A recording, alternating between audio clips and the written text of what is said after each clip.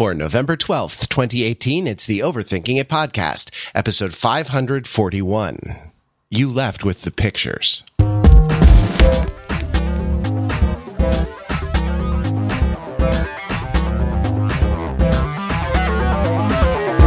Welcome to Overthinking It, where we subject the popular culture to a level of scrutiny it probably doesn't deserve. I'm Matt Rather, and that is Peter Fenzel. Hey, Pete, how are you doing?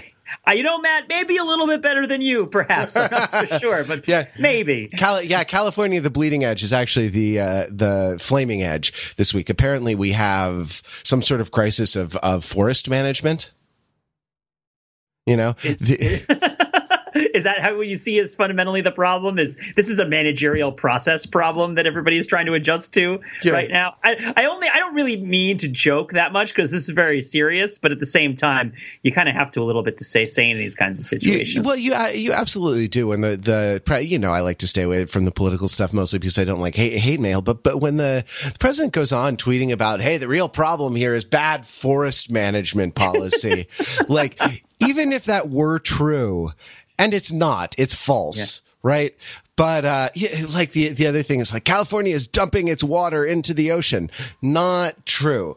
But even if it were true, like not the time to talk about that. Like 250,000 people have been evacuated or being like driven from their homes by a 30-foot wall of flame. Like there's been loss of life. There's been immense property damage in the handful of fires. And then like we were in the same situation last year in California, man. Like the rising temperature coupled with the sort of perma drought brought on by bad water management policy, right? Like, just brought on by a number of, climatological factors. Like it is scary and people are really suffering and it's not the time to provide a critique of the administrative state, which like even if it were true, I should say, using the subjunctive mood to express a condition contrary to fact, which let me be clear, it is not. Anyway, California has been a hell of a place over the last couple of days with a mass shooting and then enormous wildfires, burning up a lot of wilderness and a lot of property, as well. And people are dying. It's really, it's really weird. So anyway, on that cheery note, let's go into the let's jump in, right? To clarify further, part of why I talk to you about it in a familiar fashion is that you've been in the midst of this. This is not a news story that exists for you in the abstract. This is something that you've been experiencing directly over the course of the last day or two. Yeah, I evacuated from Malibu. So like on a whim on Thursday night, I was like, hey, let's go visit my girlfriend up in her house in Malibu. I didn't even really think about the fires. They were not threatening her city at that point.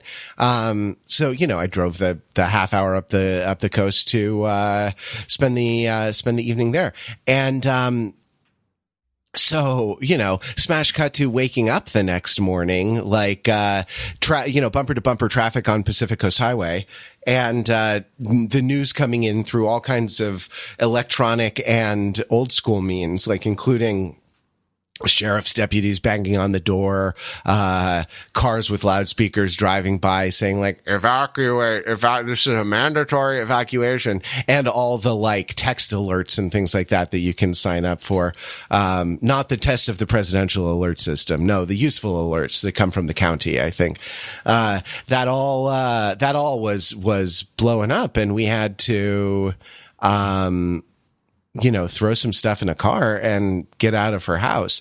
Now, at the time, I feel like I don't know if I should be embarrassed about this in retrospect, but I guess I don't mind saying like there is something in our psychology that makes you not want to countenance the idea of disaster, right? Of a sort of terrible disaster happening. And so I was trying to keep the mood light, like we weren't leaving my house, we were leaving her house. And it was like, this is probably out of an abundance of caution. Like all your stuff's going to be fine, but let's do the exercise of like putting the passport and the the stuff.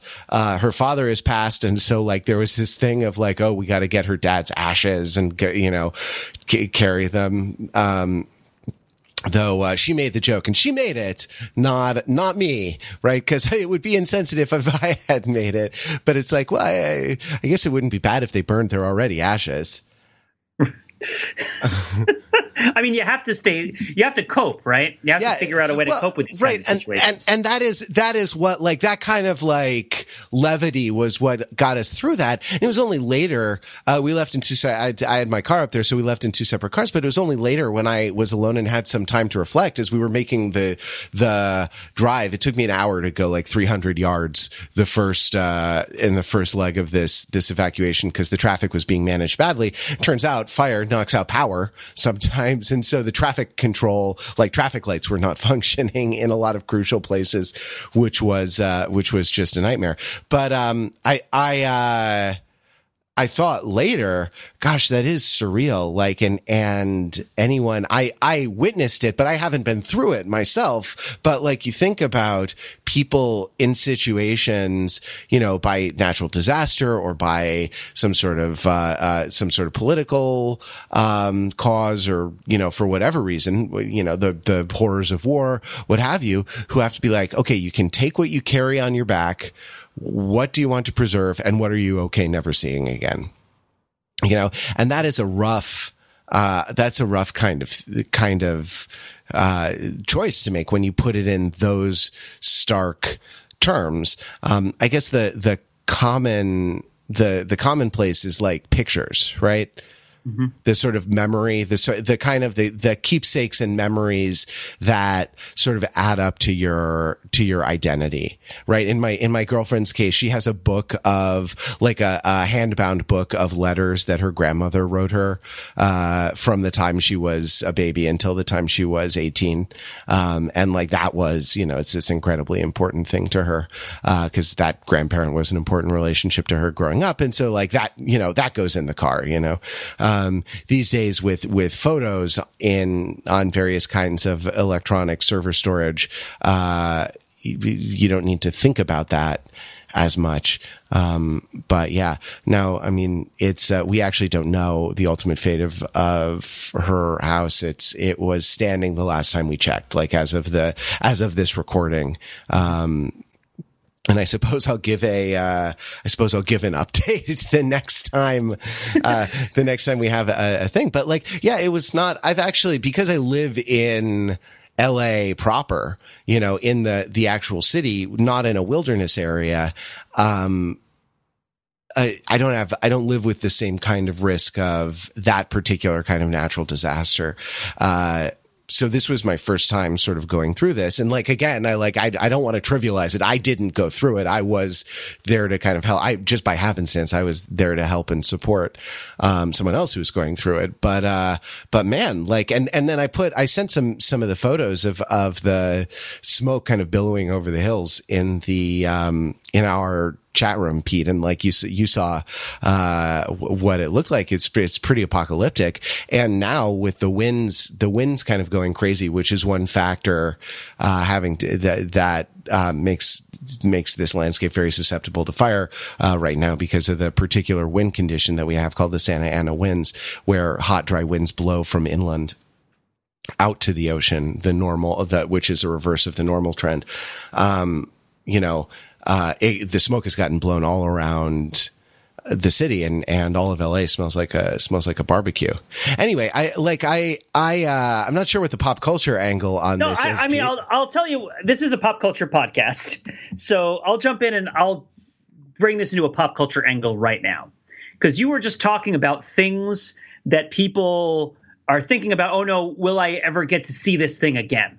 Right. And you sort of have assumptions in your life that there's certain things that you have that you'll never really completely lose. You'll hold on to your really sacred objects, and that if some sort of big catastrophe comes, you're going to want to secure those things and take them with you wherever you go. Unfortunately, for all of us, and of course, there's a lot of shared pain, and we're hoping and praying that everybody is going to be okay, and the people who haven't, people stay safe. I know people are already being hurt and killed by these fires, and the brave firefighters and everything. It's all very important. pop culture angle. There's something that you've been seeing for many years that you will never see again. And that's the reality, right? The Thing, and there's been a lot of coverage of the different kinds of things that people know about that have been damaged in these fires. The Paramount Ranch is gone, right? And I feel like it's worth kind of touching on this. Yeah, it is. You got to explain what that is to people. So the Paramount Ranch is a Western town that was built. It was first set up way back in the 20s. And was used for Western movies and for Western TV shows. It's an exterior set. Exactly. Think about this sort of, in Blazing Saddles where they build the town. I don't think it might be the town. I don't know, actually. I don't think so. But that's sort of the idea of what Western town kind of is it's like the ultimate, constructed, permanent sort of town that exists for shooting movies on with sort of old-timey cowboy stuff. You might know it from the television show Westworld or from the television show Dr. Quinn, Medicine Woman. And I got to think that each of us have seen this place as this sort of timeless place for years and years and years. I kind of wonder whether Back to the Future 3 was shot there or not. Do you think it was? I should probably look that up. But the point is that the fire has destroyed it. And so there's not going to be another – you can't do a Dr. Quinn Medicine Woman reboot that takes place in the same sets because the sets have been destroyed, which is just kind of interesting and funny and sad because you think of this – the sets are a replica of something that existed in the past that had also been destroyed. And so the Paramount Ranch was itself sort of a thing that was taken from the kind of ravages of time and placed in this area of California where it sort of was secluded and seemed to be relatively, preserved for almost 100 years until this fire kind of sweeps by and destroys it. So it's interesting to think that something that can mean something to you in the abstract like that. It's interesting for me to think that California, the actual physical earth of California, the material substance of California is represented is so much in all sorts of different kinds of environments in television and movies. And so when California is damaged, it affects all these other things that are in the TV and movies. I mean, New York is like that too, where it's in all the TV and it's in all the movies. And then when New York changes, the World Trade Center falls down, or more often, there's renovations and new buildings. And I guess the World Trade Center was the big one because you can always see when they have the exterior shot and it shows the World Trade Center. Right. The Twin Towers and then the Nothing and then now the Freedom Tower as a New York skyline thing. Right. You can kind of date things to that based on that. What they show as the New York skyline. It's a useful kind of carbon dating that you can do. Yeah, and now if you see a movie that has that kind of classic, very wide porch, Main Street, wooden Western building with a balcony on top and a big railing and a little kind of like frontage that's maybe half as wide as the on the second floor as it is on the first, if you see that, next to a little stable with a bucket or a barrel, then you know that this is something that was done before 2018 because that building isn't there anymore, even though it was there for, almost 100 years. Yeah, that's which is the thing. Predate. I mean, I don't know. Were there Western towns? No, probably not. In 100 years ago, right? 100 years ago was 1918, which right because we're celebrating all over the world. The 100-year anniversary of the end of the First World War with decorum, dignity, and full participation from all of our world leaders. But the set is a simulacrum, right? And thinking of it as having an identity, of what having an identity as a thing, thing that has some sort of positive existence in itself rather than being a sort of absence or a sort of not absence. What am I trying to say? A sort of potentiality, right? Mm-hmm. That creative people, writers and directors and things and actors can sort of, create out of being a kind of raw material, a kind of his dark materials, that can be, sort of shaped into any form. The idea that this particular outdoor set is gone. Well, what is that? What is a set really, right? Like what is an artificial, what is an artificial construction that's not really made to be a thing, but that's only made to represent a thing, superficially. And then to think of that as being destroyed, and like, what have you lost in that destruction? I mean, you've lost, I guess, actual real buildings, real, split rail fences, real, clabbered, real, what is that? Double hung windows, right? But more than that, you've lost an idea, and just thinking about whether the idea is whether the idea or the physical, structure is the greater loss is, sort of an interesting thought experiment, right? Yeah. And I find it interesting to consider how much of the spectacle that's associated with movies and television shows in a sort of Amerigocentric viewpoint is informed by the act of looking at California. It's like, what are you doing what are you doing watching the television? I'm looking at California in its many different forms. I'm looking at the parts of it that look like this. I'm looking at the parts of it that look like that. And there are people there who have costumes. It is interesting to consider, is California itself a stage in a certain respect, because so much gets shot on it in so many different ways. And so does it become a player, or is it a negative space? Is it a positive space? I don't think these are easy questions to answer, and I think it varies from place to place. But I wonder, certainly as the very material substances of the physical locations, are annihilated, something is lost. It feels like something is lost. And so something had to have been there, I suppose. Although maybe it's also just a general sort of fear and pity for the human cost, as well as for the loss of, various sorts of material things in this kind of conflagration, that there's a sort of general sympathy that extends to all of the pain and suffering associated with this fire and all fires that consume in this sort of way. And then the setting of a thing like Westworld, or particular, I don't know, it bothers me more that the set of Dr. Quinn Medicine Woman was destroyed. I don't know. That resonated with me in some strange way. Like, Dr. Quinn Medicine Woman isn't supposed to have taken place somewhere that could be annihilated. There's just something about it that just seems to me like that's not the way that it's supposed to be. And I guess that sort of connects a lot of it, right? It connects a lot of what's happening this weekend with regards to the fires, the people moving and trying to stay ahead of the fires and not knowing where the winds are coming, and the loss of kind of celebrity iconic things like the Bachelor Ranch, right? And like the Gerard Butler's house, I believe, has been annihilated. And I only laugh at it because I know Gerard Butler is okay, and because he posted an Instagram photo where he was talking very much about how much he respects firefighters, which lets me know that Gerard Butler knows that he's going to be okay. Right. But it's not great to have your house destroyed, regardless of who you are. So, but it's interesting to consider, like, Gerard Butler as a human being. It's not more okay to have your house destroyed if you're a famous actor and have a fancy house, right? It's still the experience. Still bad. It's a little bit better. If you can easily find another place to live, then it's not so bad.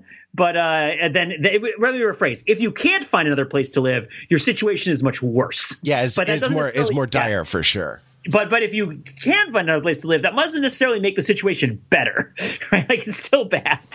But it's funny because Gerard Butler, because of his sort of projects as another sort of actor who works, I don't necessarily think of the problems that Gerard Butler faces in a fictional setting as being particularly serious. And, it's like, oh no, there's The Gamer, right? Oh no, the 300 is happening again, or whatever. I don't even know if he's in the second one. Probably not, I would guess, because he dies. I don't know. I didn't even watch the second 300 movie. But the point is that I'm glad that Gerard Butler is performing the act of being okay with it. And so it sort of feels okay. But what I'm suggesting here, and is this all connects with World War I and with Armistice Day and Veterans Day, and this sort of idea of, like, things happen and people are never the same and things are lost, and the loss is a presence, right, as well as an absence. The loss sort of hangs around and exists, and so it's sort of like there's a great scene in in book 7 of Harry Potter, where, spoiler alert for Harry Potter, if you haven't read it, you deserve to have it spoiled for you at this point. But, though that's not, unless you're too young to have, read Harry Potter. Every day someone is born who hasn't read Harry Potter yet. The scene I'm thinking about happens in, I guess, a train station at the end after the villain has been vanquished, and Harry talks to Dumbledore. They wrap up some thematically important material for the book. And, as a final thing, Harry says, "Hey, is this happening in my head or is this real?" And Dumbledore replies, "Of course it's happening in your head, but why on earth would you think that makes it not real?" Mm-hmm. Right? And it strikes me with this thing, that you're talking about, like Dr. Quinn, Medicine Woman, like lives in an eternal past that is supposed to be always there, right? And I wonder if the destruction of the set for Dr. Quinn, Medicine Woman, like, gives lie to the idea that it will always be there or that it was ever always there. But with Dr. Quinn, Medicine Woman, you followed the right advice, Pete, right? Like, you left with the pictures, Mm-hmm. you walked away with the important things, the mementos that kind of reconstruct the narrative of who you are and what's important. And I think, this connects also to the material, the direction that I gather you're going with war and veterans, right? Like, there is both a physical and a psychological, or a physical and a spiritual, or a physical and a kind of more notional extension of things and events, in the direction of the real, and the direction of, I suppose, the numinous, or the notional, right? And this happens in war. We know, that, and World War I being the first sort of mechanized war, right, was one of the first in which a certain kind of horror beyond the scale to comprehend it was unleashed. War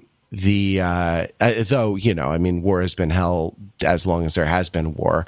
I think it was Aristophanes who called war that great stainer of men's thighs, because they would poop themselves as the two armies ran at one another. A very different sort of war than the war depicted in the Homeric epics, a more actually mechanized and a much more depersonalized form of armies, battling one another. But and again, this is something I say with no actual personal experience, but just some observation.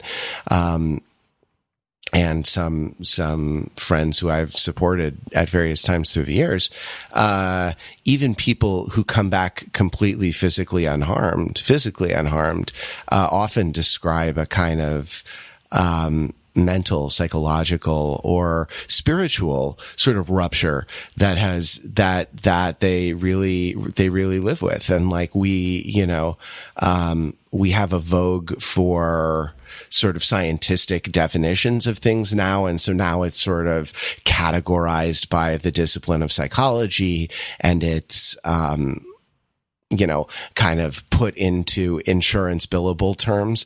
But at other times in human history, it's been described as a kind of soul sickness that people come back with, right? And how much in an act, how much of the physical and how much of the psychological very often coexist in an act, in a house. Like the one of the horrifying things, about losing your home, is not just the sort of destruction, is not just the financial ruin, is not just the insecurity about where to lay your head, about, getting yourself shelter, but it's also the idea that the physical and the sort of spiritual idea of home, of safety, right? Which is one thing that's provided by a home, of a sort of, a kind of soil in which to put down roots, of a sort of building blocks of identity,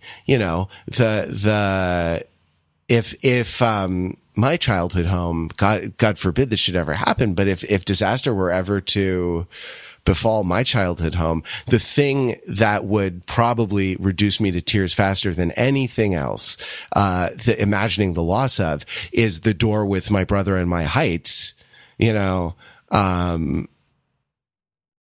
marked on it with the date, with our name and the date as we grew up to our full adult height. And that, like, what is that? Is it the actual artifact? Is it the physical thing? Is it the marks? Is it what the marks represent? Is it the idea of having grown up in a place? Or is it something else? I don't know. It puts you in mind of the mystical a little bit. Yeah. And that is, that's, I suppose, a very overthinking it type of place to be. Yeah. Yeah. It's really interesting. I think when something like what you're describing happens to large groups of people, it sends this shockwave through the culture that then, as you're sort of coming at the culture later and kind of trying to understand what people are thinking and how it changes, you can't really look away from how this happened to so many people in time. I mean, I lost my childhood home for financial problems. I had to pack everything in a van and kind of get out before the sheriffs took things. This is legit something that happened. And it was a huge loss for me personally, but it was interesting.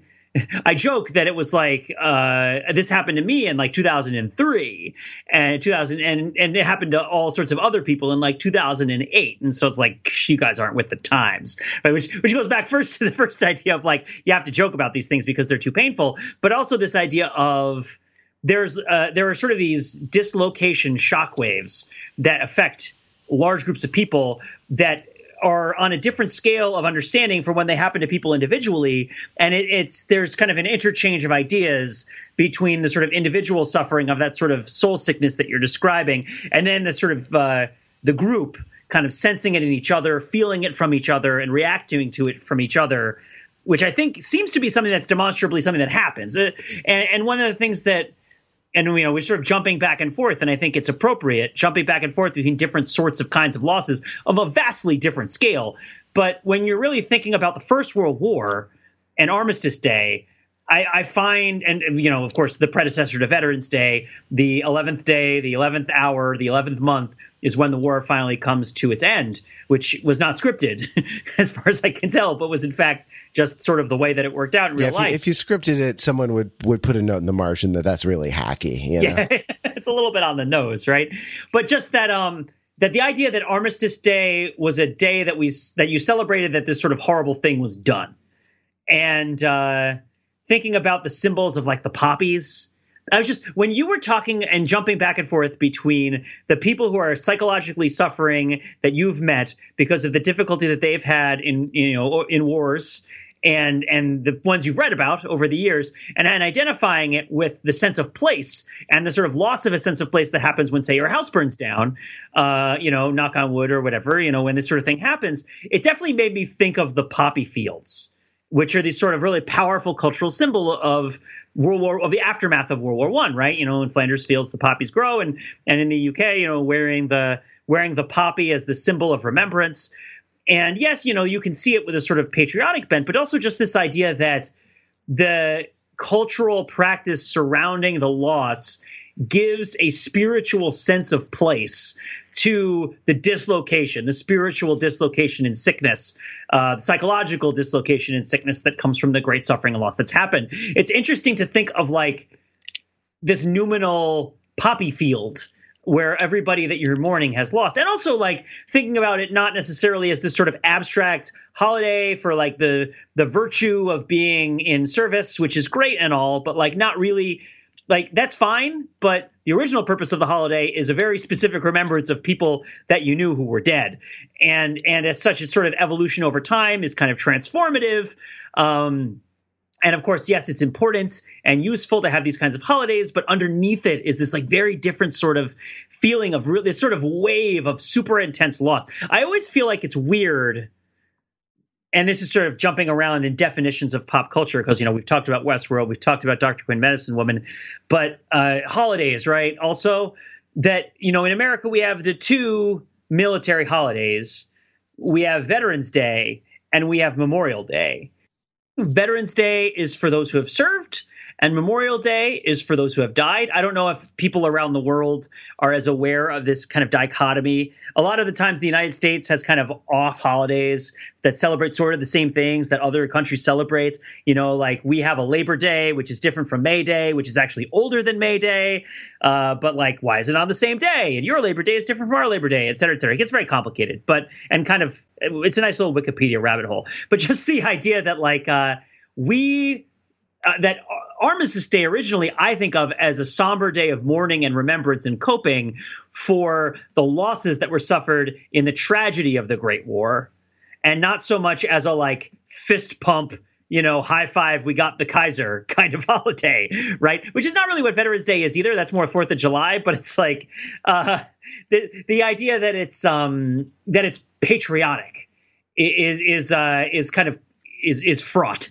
Because there's different modes of what it means to be patriotic, obviously, but this sort of shockwave of powerful loss is something that I think informs a lot of patriotic holidays that have a maturity to them and have a sort of connection with their history. The sense that like and not just like the abstract loss, like, oh, these people were so brave and they died and they were heroes, which is important, but very impersonal, but more that like, I knew these people or these were real people, right? Like this isn't just any hill in California. This is like the Dr. Quinn Medicine Woman house or like my house, or like my family, like my parents or whatever, my husband, my wife, whatever, people died.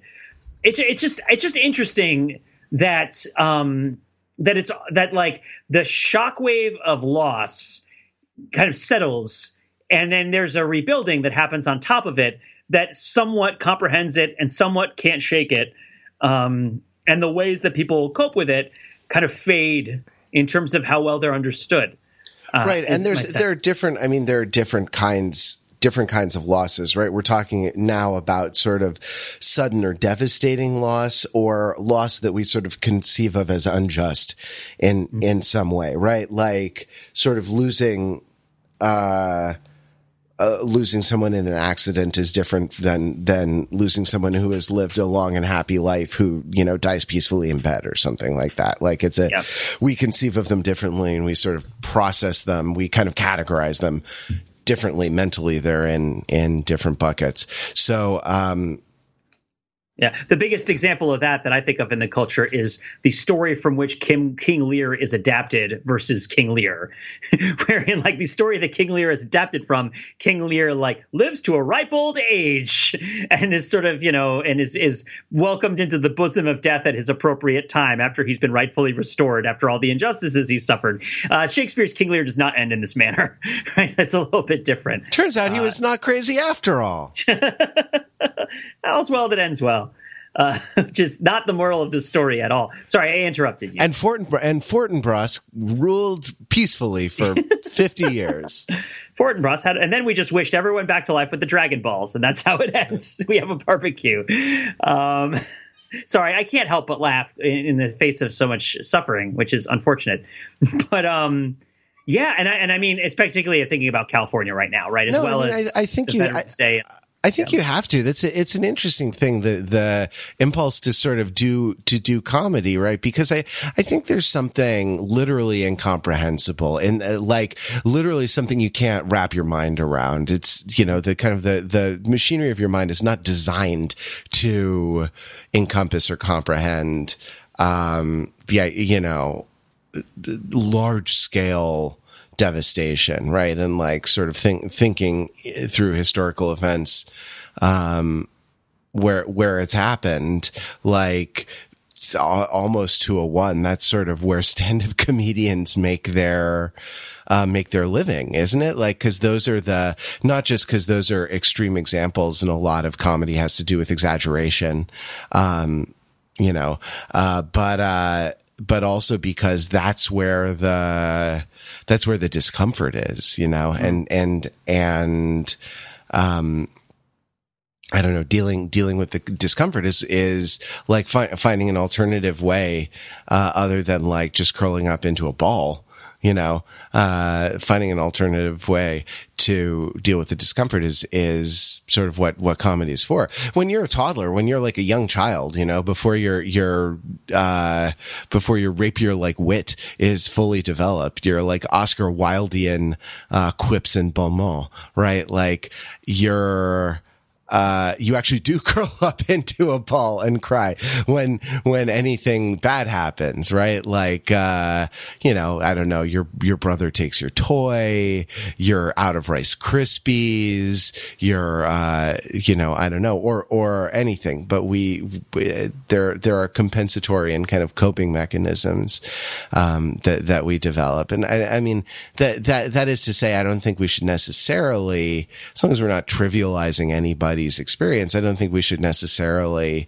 feel bad about using humor to kind of process the magnitude of large scale loss or destruction, because I don't know, because we don't have that many other tools to do it with, I'm really interested in thinking about all this stuff in the concept of grizzledness. I brought this up to you in our planning before the podcast. I want to, because when I think Veterans Day, I think grizzled veteran is a phrase that exists in the culture, and I'm interested in this idea of grizzledness. I'm still reading the same books that I was reading when we did the Dragon Bookmark podcast, and which was all about kind of using your own solitary time, right, in ways that were nurturing and supportive for you. And one of them involved reading fantasy novels and such. But there's a character in the book that I'm currently reading, which is I'm on To Green Angel Tower by Tad Williams, which, by the way, every single page there was another thing that Game of Thrones just shamelessly ripped off, and it's hilarious. I just got past the part where there's the black horn with the runes on it, and they blow it, and it doesn't do anything, and it's like, all right. Like, this is like the 500th thing that has very clearly been copped for the Game of Thrones books. But at any rate, there's this character named Yggsgrimnir, I think he's called, or something like that. Just very sort of like euphonically, and kind of the taste in your mouth is very similar to like the grizzled, Yggsgrimnir. And he's this like big duke guy who he gets dispossessed of his lands, and he has to go undercover to go and kind of find this lost princess. And a lot of his story is about him complaining, like not necessarily complaining, but like being grumpy, right? As in, like, this is a guy who's like fought in many great wars and is supposed to be really strong and very resilient and kind of a very, very imposing figure. And he's always kind of like grumpy and about his situation, but like very perseverant. And it strikes me as kind of an archetype for a war veteran, right? Which is and it's sort of literally a cartoonish archetype of a war veteran. And when I say cartoonish, I don't just mean in the diminishing sense. I mean, if you were to make a cartoon, this is what you would make. Is this sort of like the square head, right? I mean, grizzled, the name, refers to the grayness, right? The shock of gray hair. The idea that somebody has a streak of gray hair, which is a product of their age, but I guess also symbolically a product of the fact that they've seen death and encountered it, and that this makes part of your hair turn gray, and that has this sort of personality traits that are associated with it that sometimes manifest in real life and sometimes don't, and often real times. You like me, Matt, are more of a kind of coping through comedy and humor and laughing and processing kind of guy, I think. But there's a lot of people who cope through being quiet, right? But is it the quiet? I don't know, Pete. I've always seen myself as the strong, silent type. I guess that's what I'm asking about. Is how much of what's happening with the strong, silent types is a product of the spiritual shockwave of horrible loss, and right, like how much of it is kind of Apocalypse Now, versus how much of it is like Man-at-Arms from He-Man, who merely doesn't talk much because his job doesn't require him to, right? And he's like, I have a mustache and I can bring you the tank, right? Like, and I don't really have to do much else. I don't have feelings. I mean, that's a trope of, it's a trope of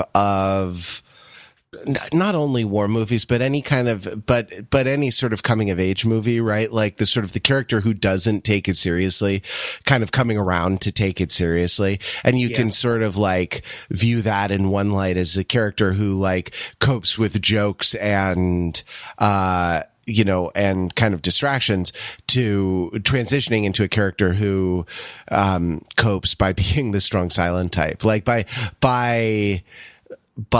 sort of recognizing the mystery of the world and trying neither to address it nor to blunt its terrifying force. Do you want to try a little experiment, Matt, if you're up for it? I am. Let's do it. Can we roll this conversation back to the beginning and try to have it as grizzled, strong, silent types? Is that something we could try to and see whether it offers us insights into the human condition that are not revealed by being snarky and overly verbose? Is that possible? Welcome to the Overthinking It podcast, where we talk. Hey, Matt. Yeah, Pete. It's good to see you, man. Good and to talk. You too, buddy. How you doing? Been better. Fair. Hot out there, huh? Don't I know? Don't I know it? I can't do it. Yeah, no, right. It gets campy. It gets campy very fast, right? And maybe that's just you and me. Yeah, probably. But I mean, campiness is this is sort of what and we talked about campiness before, both on the podcast and also in the member hangouts, the premium member hangouts we have. We've had all great conversations about camp. That this is trying to be more. We're trying to be more of the thing than the thing itself is. We're trying to play this role with an intensity that it doesn't feel authentically as having in real life. But certainly people get quiet. Certainly they do. And I don't want to disrespect that. I don't want to disrespect, getting quiet and getting defensive. And also I don't want to disrespect, like, not really feeling like you owe it to anybody to talk about your situation or your problems. Right. If I don't want to, I don't have to engage with these people. I have no real obligation to socialize with anybody who asks me about this. It was very unpleasant. Right. Yeah, it's just interesting. Yeah, I met through I think I probably talked about it on the podcast before. I've met it in grad school. I met Antwon Fisher and did a play with him. He is the author whose book, Antwon Fisher, became the film Antwon Fisher, with Derek Luke and Denzel Washington, about, it's an autobiographical story. And one of the things in preparation for the work that we were doing on the same material, I read the book and I saw the movie, but for the purposes of this, I read the book, and he sort of describes, a very writerly, observation that he had, or realization that he had as a young boy. He said, I realized that I could have all of these opinions and perspectives on the world and keep them to myself.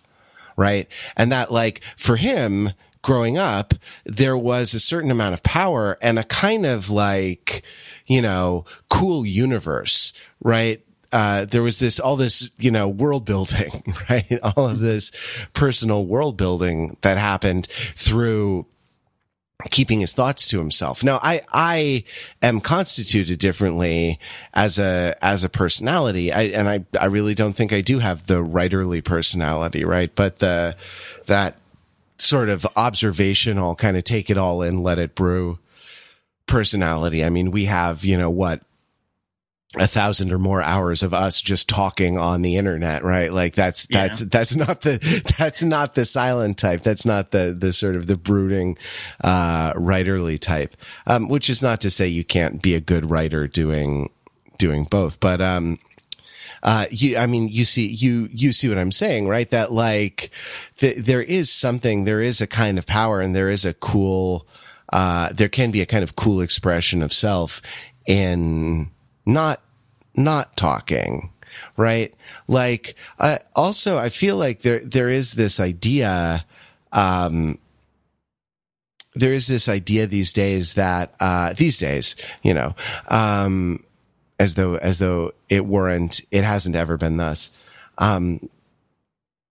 There is this idea that you can be kind of summoned up or kind of put on the spot, and that like people can, people have the right to, I don't know, tell you what to, tell you what to say when it is time to bear witness or something like that. And like, that's not necessarily true, right? Like, you don't have to tell your war story if your war story is upsetting to you and telling it doesn't do anything for you. You don't necessarily owe it to an audience. They can't just like order that off the menu. And I feel like there are, I don't know, kind of boundary issues a lot of the time in relationships when you think about how we can start to use each other, that sort of bear on this. And I guess like war stories, like, is one, like, a lot of people don't want to talk about traumatic events in their lives. And that's okay too, right? Like, I think we need room. I think we need a way of, I'm going to say a phrase I don't like, where we need a way of holding space.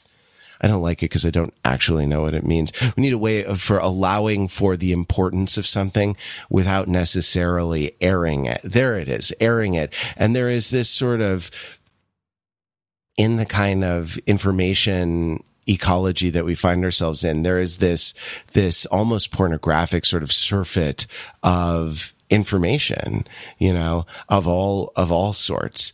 And the information withheld,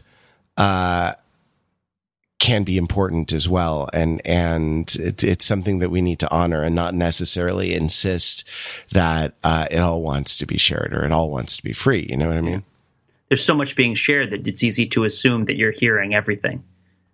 Oh, damn. I didn't think that was going to get an oh damn, but sure, why not? Yeah, but that is a great.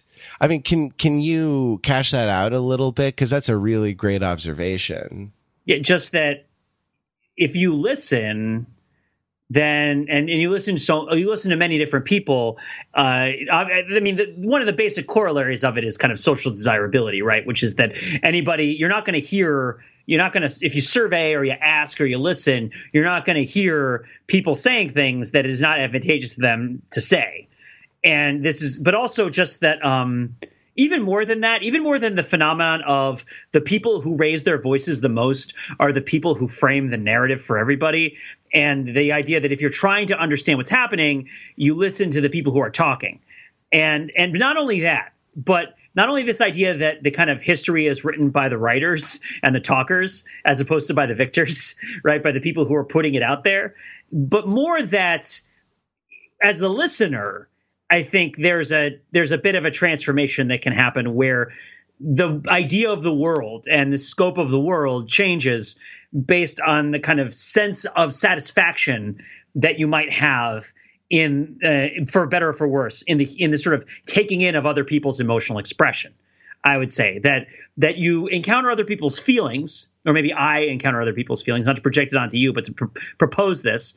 I encounter other people's feelings, and if I encounter a sufficient sort of diversity and scope and strength of feelings, there's a feeling on my part of certain satisfaction of like, oh, I feel like I really have kind of taken in, I've taken in what people are saying. And I can think like I've certainly heard more than I can handle. You take in more of the emotions of others than you can necessarily kind of feel, secure and balanced and kind of like letting into your brain. And then you can feel like, well, that must be enough, right? That must be it. But no, maybe it's totally not. Maybe it's not a case of more being the answer to understanding, but there being kind of structural shortcomings in the way that you can arrive at understanding. So that would be how I would cash it out, I guess. Although the first sentence was much pithier. I don't know if that does the trick, as it were. There's also I feel like even more than the technical argument, there's also kind of a moral argument about it, which is that, the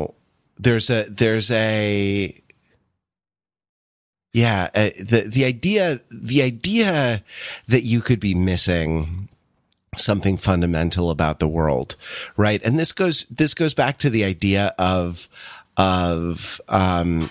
things having both a kind of a physical and a non-physical aspect, events, right?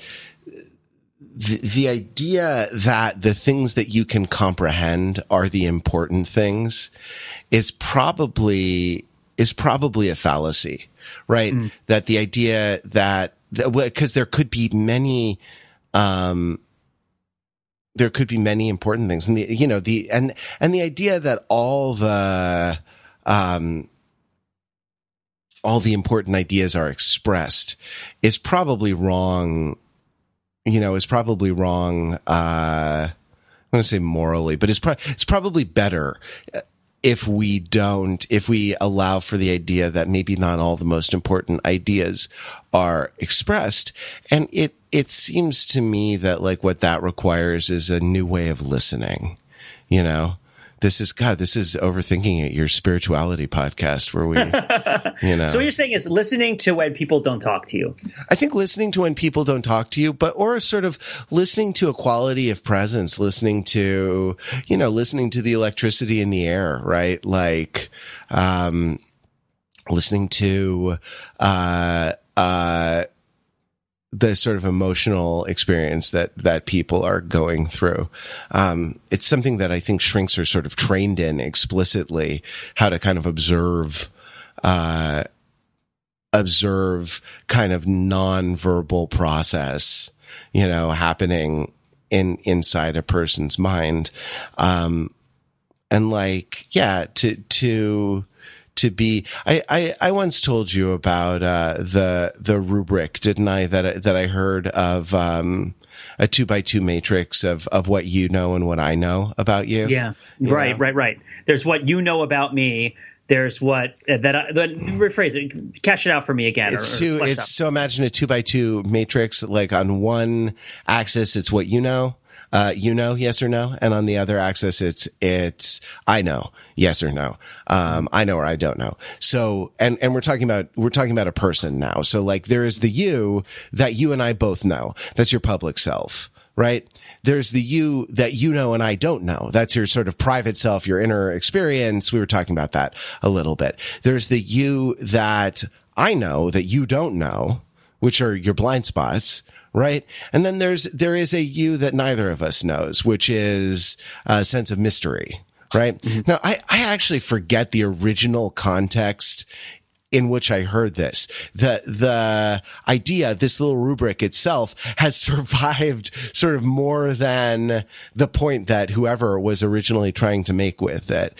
But that like, I don't know. I think that like if you are so strictly materialist, I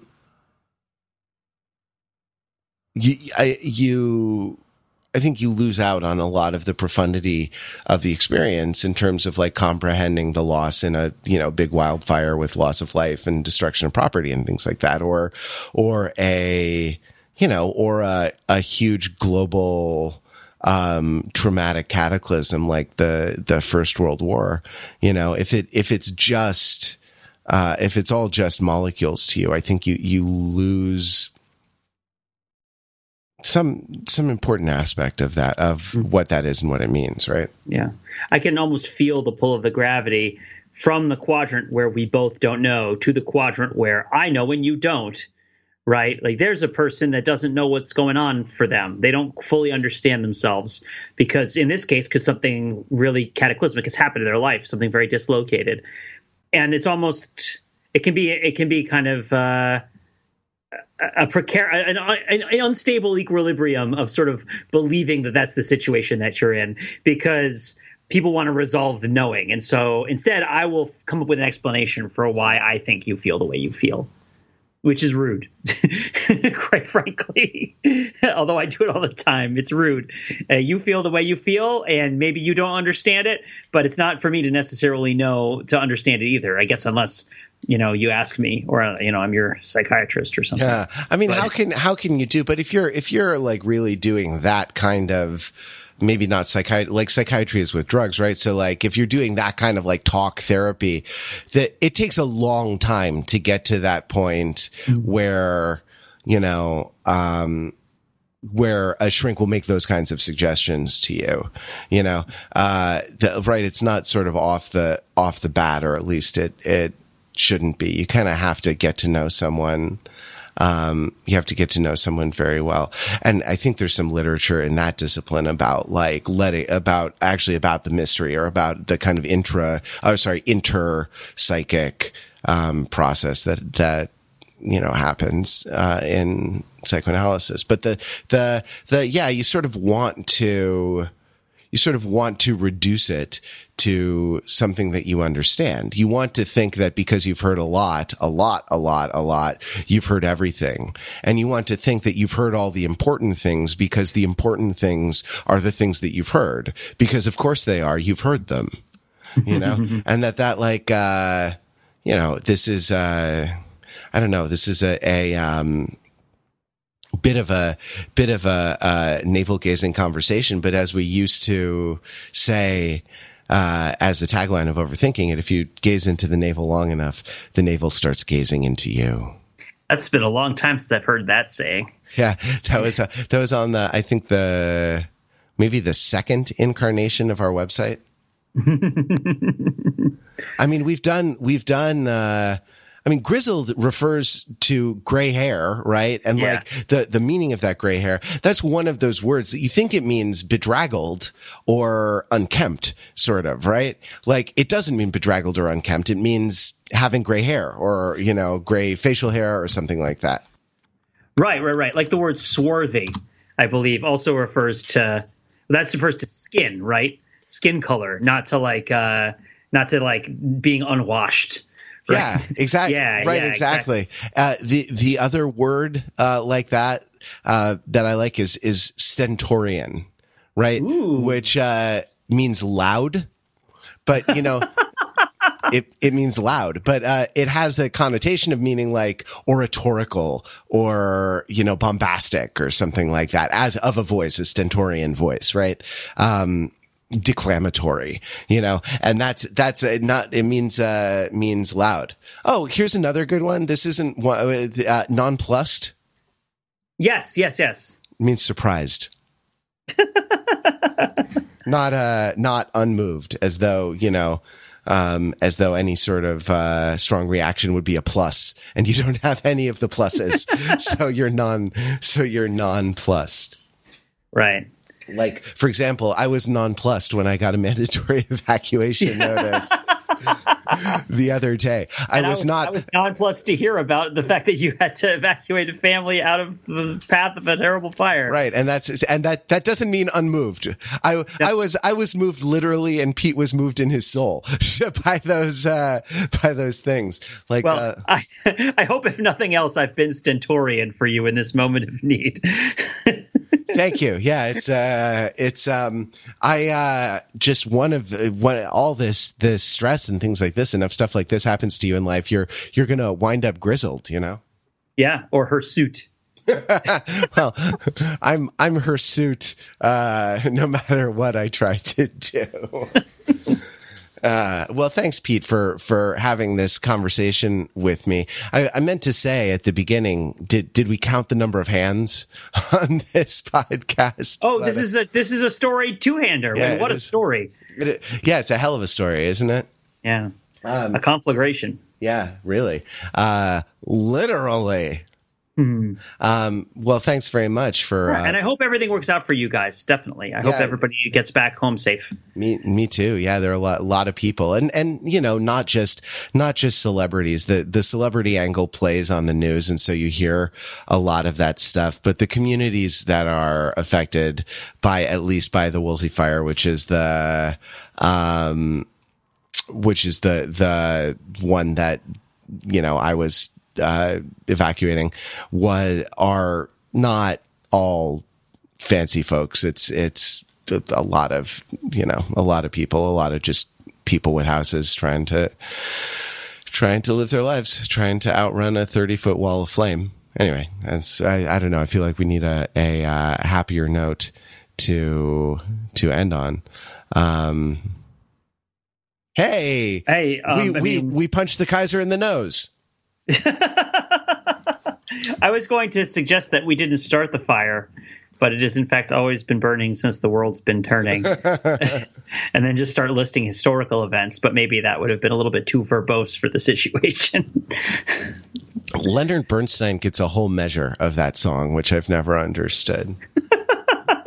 It just seems like of all the cultural figures. Anyway, thanks very much for listening. If you would like to leave some comments for us about this, you can do it by going to the homepage of Overthinking It, finding the show notes for this episode, and clicking through. You'll find a comment form. We'll do some comments, do some user comments next, listener comments next week. I've been working in the digital space too long. Users.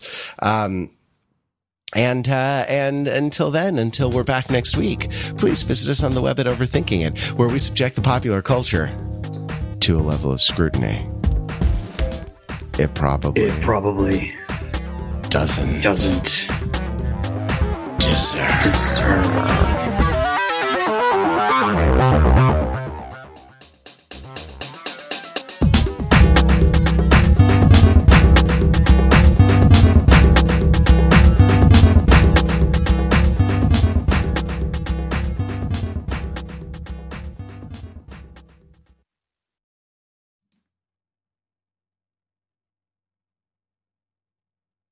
What? I don't have to say something. I could just be quiet. It's my business.